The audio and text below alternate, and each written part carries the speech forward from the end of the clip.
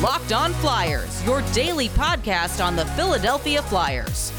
Part of the Locked On Podcast Network, your team every day.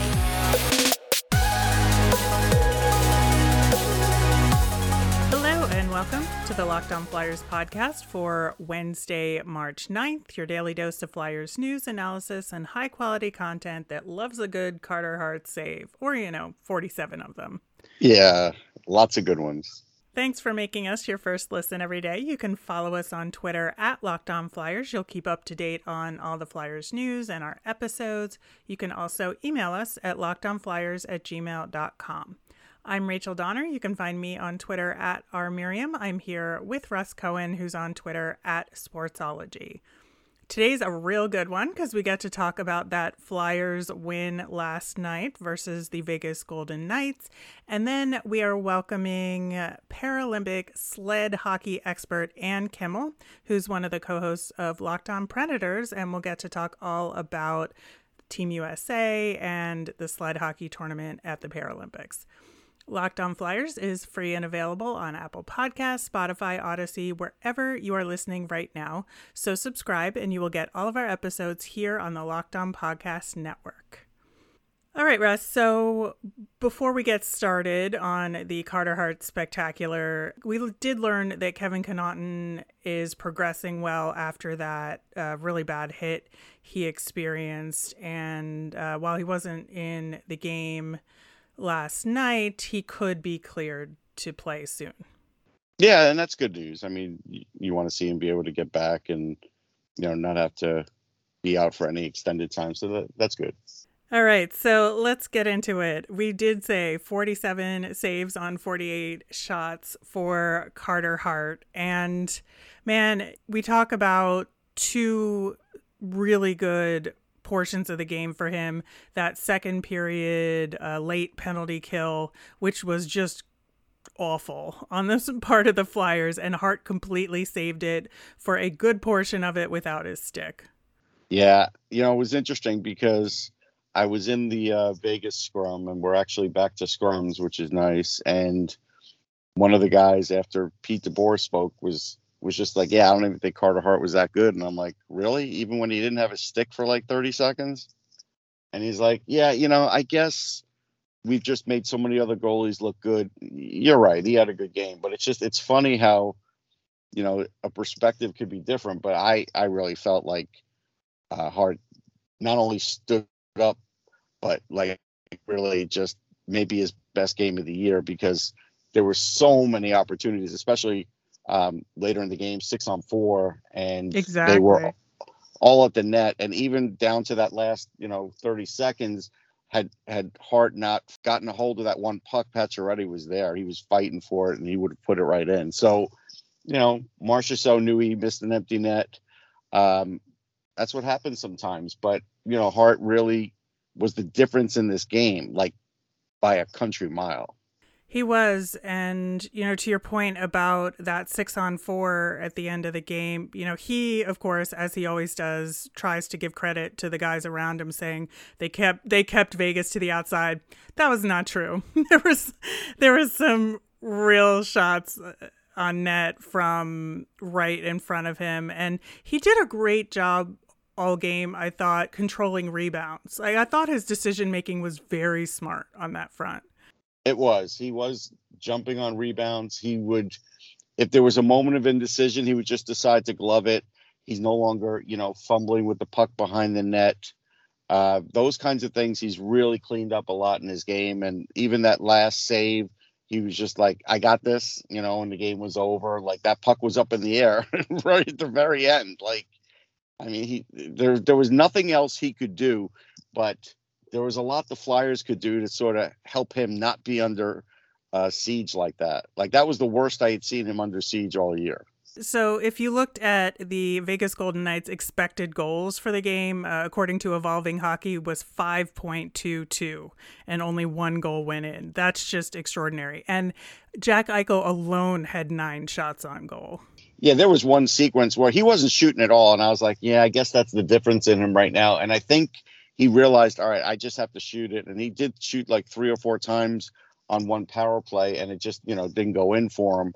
I still think his shot's a little bit off compared to what it used to be, but it's miraculous that he's out there. I think actually Vegas coach Pete DeBoer said it best. If you go down 2-0 in this league, knowing that you have to get pretty much 3 goals to win in this, you're going to be chasing it for a long time. And so, that's what he was unhappy about, but he wasn't completely unhappy with his team. But, he had a good point about being down 2-0.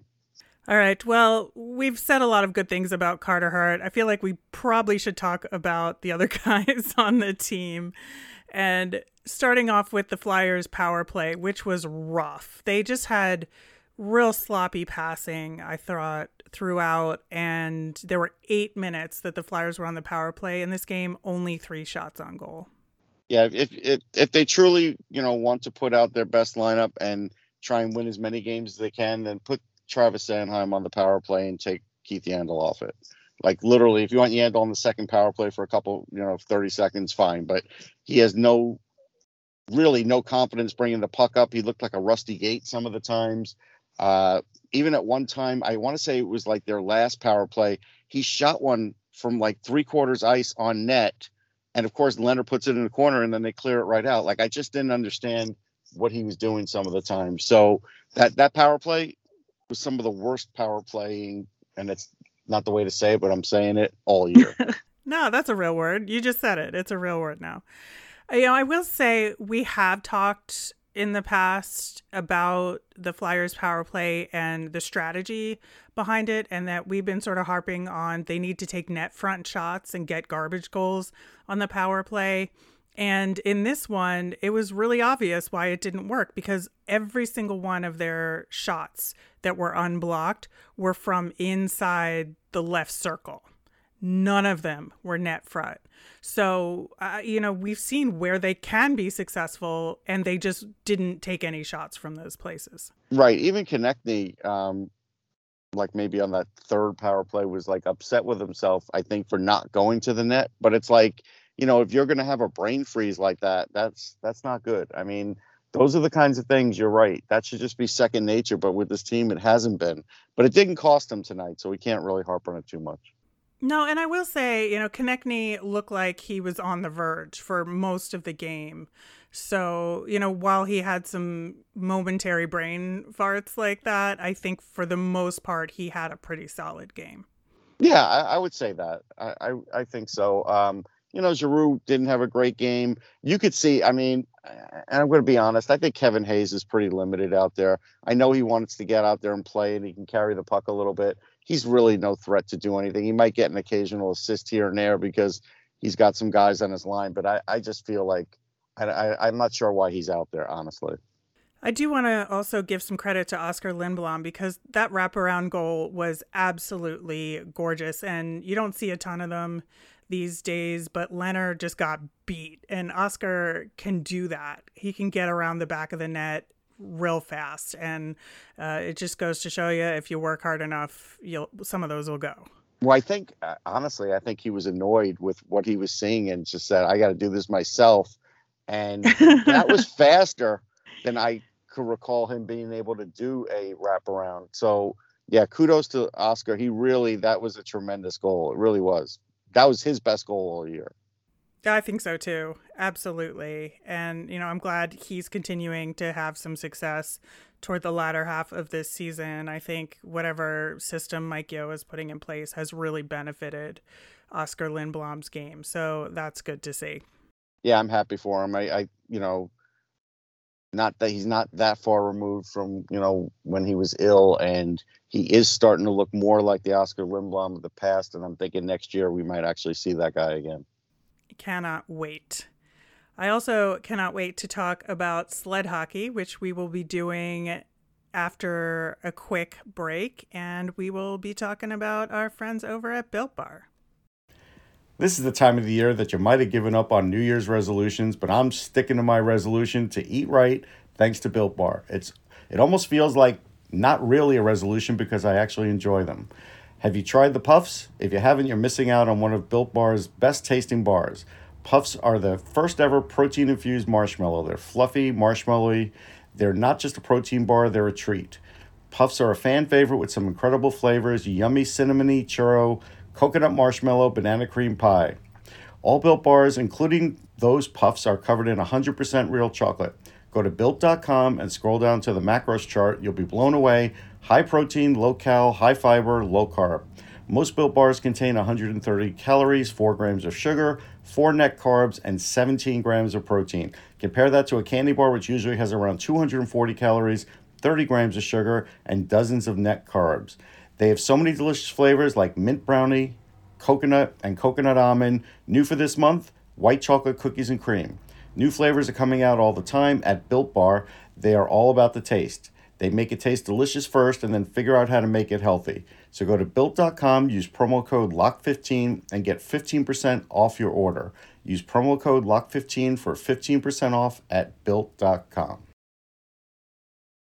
Thanks for making Locked On Flyers your first listen every day. For your next listen, check out the Locked On Now podcast. It's nightly recaps of every NHL game with analysis from our local experts, including us. It's free and available wherever you get your podcasts. All right, I am so excited for this next conversation. My co-host from the Locked On Olympic Daily is continuing to follow what's going on in Beijing with sled hockey. And I am thrilled to welcome Ann Kimmel, who also is a co-host of Locked On Predators, to the show. Welcome, Ann.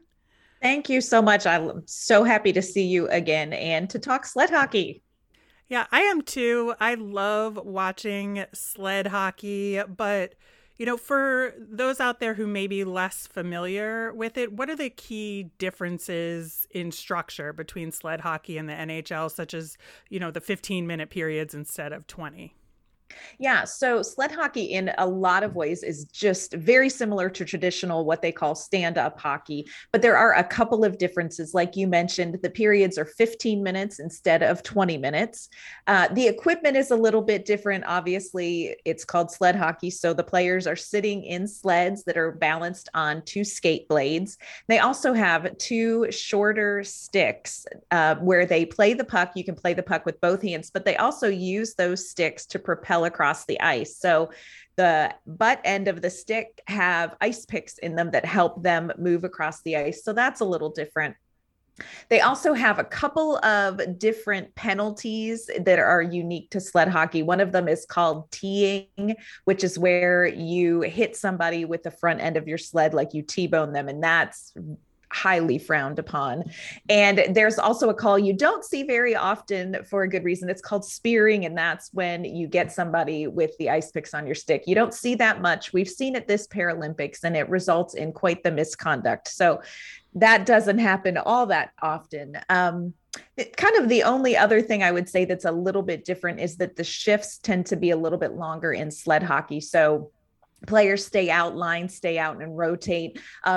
They stay on the ice a little bit longer and rotate a little bit slower than what we're typically used to seeing lines rotate in an NHL game. How has the removal of Team Russia from Group A affected the tournament schedule and the competitiveness, Ann? Yeah, this was a really big story, especially for sled hockey, not only because they were removed, but because it happened so close to the start of the competition. The Russia Paralympic Committee, or Team RPC as they're called, they were in Group A with Korea, United States, and Canada. They won the bronze medal at the World Championships in 2021. So they are kind of the presumptive medal person, for what people would consider bronze medal. But they also were a team that could have potentially played spoiler to what everybody assumed was going to happen. So they've had to kind of adjust on the fly. They ended up with just the 3 teams in Group A play. And instead of 2 teams dropping out after quarterfinals, only 1 team is out of the games. That's unfortunately Slovakia, one of my favorite teams. So it definitely changed kind of the feel of the games. It changed the logistics of the games. And I know that some of the Team USA players before the Paralympics had started and before everything was happening with the Ukraine situation really had hoped to be able to face RPC, because at the World Championships, they didn't get a chance to face off against them. And I think they wanted to see how they would compete compared to them. But with everything going on in the world, that's just the decision that was made. So they've made some adjustments, and now it kind of opens up some opportunities for medaling for some teams that maybe didn't think that they had a chance at it with Russia in the tournament. So you just alluded to this, but a lot like with women's stand-up hockey, USA and Canada are the strongest teams, but Team USA has won the last 3 golds. But who else on the international stage is starting to improve and maybe move up to challenge those 2 countries? Yeah, United States and Canada really kind of are a tier different in their play when it comes to sled hockey, but that is starting to change.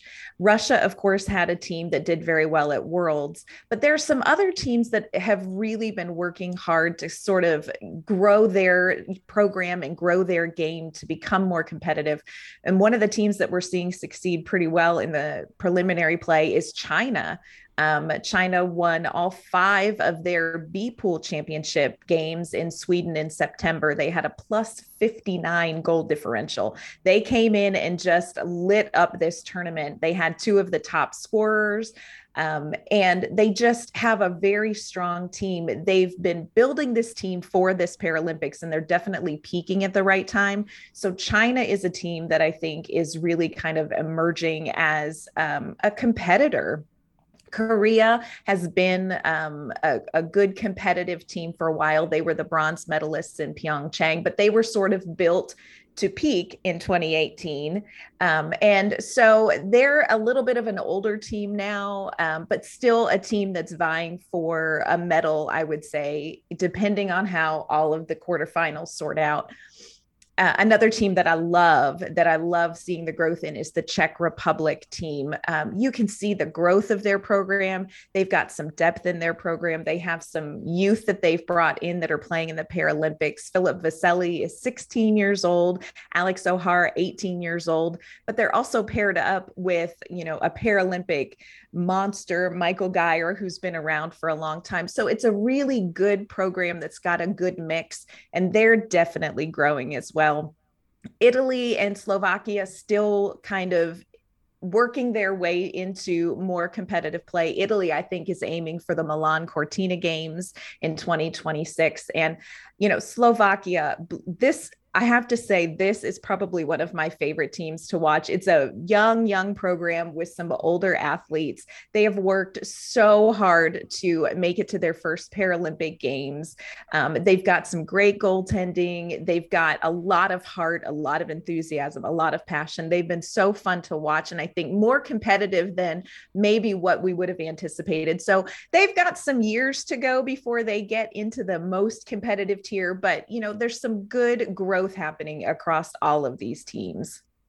And a question about the U.S. program. Like, over the years, I've interviewed a couple of sled hockey athletes and seen at least one game live where I could see, the amount of skill. And I'm wondering, athlete-wise, do they have a lot of returning players, or do they turn them over a lot? Because it really is difficult.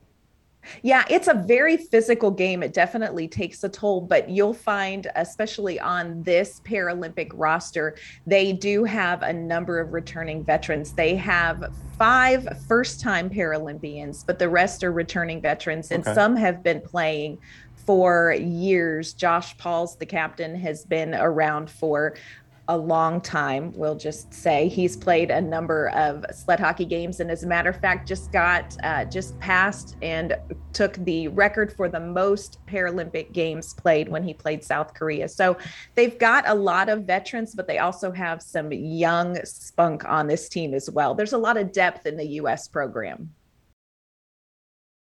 Besides Josh Pauls, I would say Declan Farmer is probably the best known player for Team USA. Who else are those younger players that maybe we should keep an eye on? Yeah. So one of the players that I love and I think people notice right away is a man by the name of Brody Roybal. He's kind of come through the program with Declan Farmer, and the two of them have really pushed each other, and the USA team is reaping the benefits of that kind of friendly competition. Brody Roybal, the first thing you'll notice is his speed on the ice, but he's also really developed his game where he's very physical. He maneuvers in very little space. He is not afraid to take the puck through a crowd and can come out the other side with it. And he has a lethal shot. So I would definitely say Roybal is one to watch. And probably the most delightful story for me to watch with the Team USA is a young player, Malik Jones, who is in his first major international competition here at the Paralympics. Love this kid. He has played sled hockey for a really long time, come up through the development program. And it kind of took him, I think, a few shifts to sort of settle in and find his game against Canada. But he has really shown his abilities in these two games. He has 3 goals. He is so smart. He can really see the game unfolding in front of him and can get to where he needs to be. So Malik Jones is one of the highlight stories, I think, for Team USA at this Paralympics. Another question for you, Ann, or probably my last, but is there a women's program? And if there is, how close would they be to becoming an Olympic sport? Yeah, that's a great question. The USA does have a women's development program, and they've got some good talent in that. They've got some young talent coming up through. And something a lot of people don't know, the Paralympics are technically co-ed. So women can play on a Paralympics team. There is a female Chinese athlete this year. Norway's had 2 female athletes that have competed at the Paralympics. But they don't have a women's Paralympic competition. They are talking about establishing a women's world championship, which I think is long overdue. And I think there are a lot of countries that are ready for that. It's one of those things where which came first, the chicken or the egg? You know, of course, people can say, well, there's not enough interest for a big major women's competition, but you also have to wonder if there's not enough interest because there haven't been enough opportunities. So This is something they're finally beginning to look at in sled hockey and really going to tackle. Nice. I love it. Yes. Talking a little bit more about Team USA, you know, I watched that 5-0 shutout of Canada, and I thought it was very impressive from a puck possession standpoint. It just felt like the ice was tilted almost the entire game. It was really impressive. How would you compare this team to past Team USA's overall? Because this just seems like a much more cohesive, stronger team. Yeah, I would say I felt the same way watching that USA Canada game. It felt very much in control by Team USA from start to finish. And Canada just kind of didn't seem to know what to do. And I think probably the reason why is that this USA team is so hungry. And that's a good thing because, like you said, they're 3-time Paralympic winners, gold medal winners. They're coming into this, the presumptive gold medal finalist. But this is a team that's really hungry and they're so competitive. When I've gotten to watch some of their practices before Worlds, you just walk into the rink and it's just, you almost get hit by this competitive spirit. They are so competitive and they've really committed to driving each other to be better. They've all, trained harder, compete more. And I think you're seeing the benefits of that on the ice. The way they handled Canada really was impressive. They've been able to beat Canada before, but it was such a complete domination of the other, powerhouse team. So I really think it's just a hunger that they have. I think head coach David Hoff has really found a way to tap into that. And this team wants that gold medal. Yeah, I could absolutely tell from that game. It was just shift after shift after shift of relentless hockey, and it was quite a thing to behold. So if you haven't seen, even go watch the replay, honestly. Oh, yes. If you haven't seen it, because it was just a tremendous game to watch. Just thinking about what's next for Team USA in this competition and, how the quarterfinals might unfold. What do you think is up next for them as far as an opponent and how this tournament might end up? Yeah, I think this is going to be really interesting. So USA has won their bid to the semifinals. So they're going to wait and they're going to take on the winner of either Korea, Italy, or China, Czech Republic. I personally would love to see them take on China. I think China, Czech Republic is going to be a fantastic game in and of itself. I think probably China will be able to come away with that win. But I think ultimately this is going to be a rematch. I think in the end, with Canada also winning a semifinal bid, we're going to look at a gold medal match of Canada, USA. And Canada's going to have to do some things differently if they want to upset USA because, the United States team really has been playing the best sled hockey I've seen them play. That should be a ton of fun. I'm looking forward to the medal rounds in this tournament.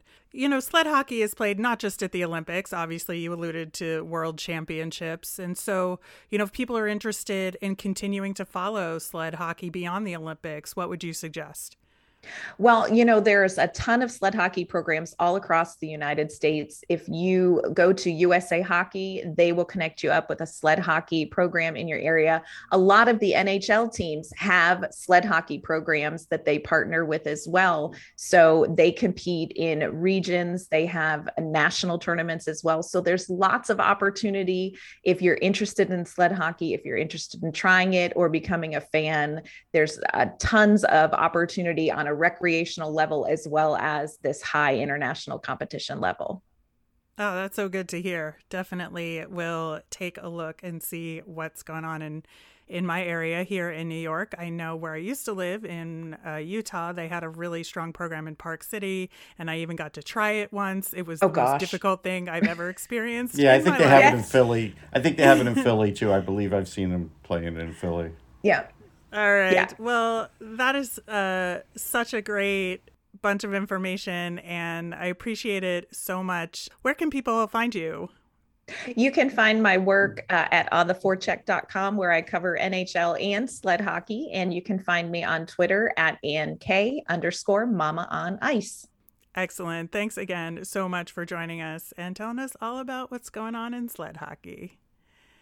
All right, we're going to wrap up with our Flyers fun thing. And the guys over at Evolving Wild have been doing this all-time hockey Twitter bracket vote, which has been so much fun. Some of the best hockey tweets of all time, whether they've come from media or players or fans or stats. Those are, your four divisions of the bracket, and there's definitely some Flyers related stuff in there, including one where the Flyers mentioned perhaps going to the beach in a particular way that you may recall. And so I suggest you go vote in that. And again, it's a ton of fun. Lots of good hockey memories there. Hockey tweets are always fun. They are. That'll do it for today's show. Thanks for making us your first listen every day. We'll be back again tomorrow with a preview of the game against the Florida Panthers. We'll have a prospect profile. As a reminder, we always want to hear from you. Send us in your mailbag questions via Twitter at LockedOnFlyers, or you can email us at lockedonflyers@gmail.com. I'm Rachel. I'm on Twitter at rmiriam. That's RMIRIAM. I'm Russ at Sportsology, SPORTSOLOGY. You made us your first listen today. Now make your next listen Locked On Fantasy Hockey. Hosts Steele Roden and Flip Livingstone help you become the expert of your fantasy league. It's free and available wherever you get your podcasts.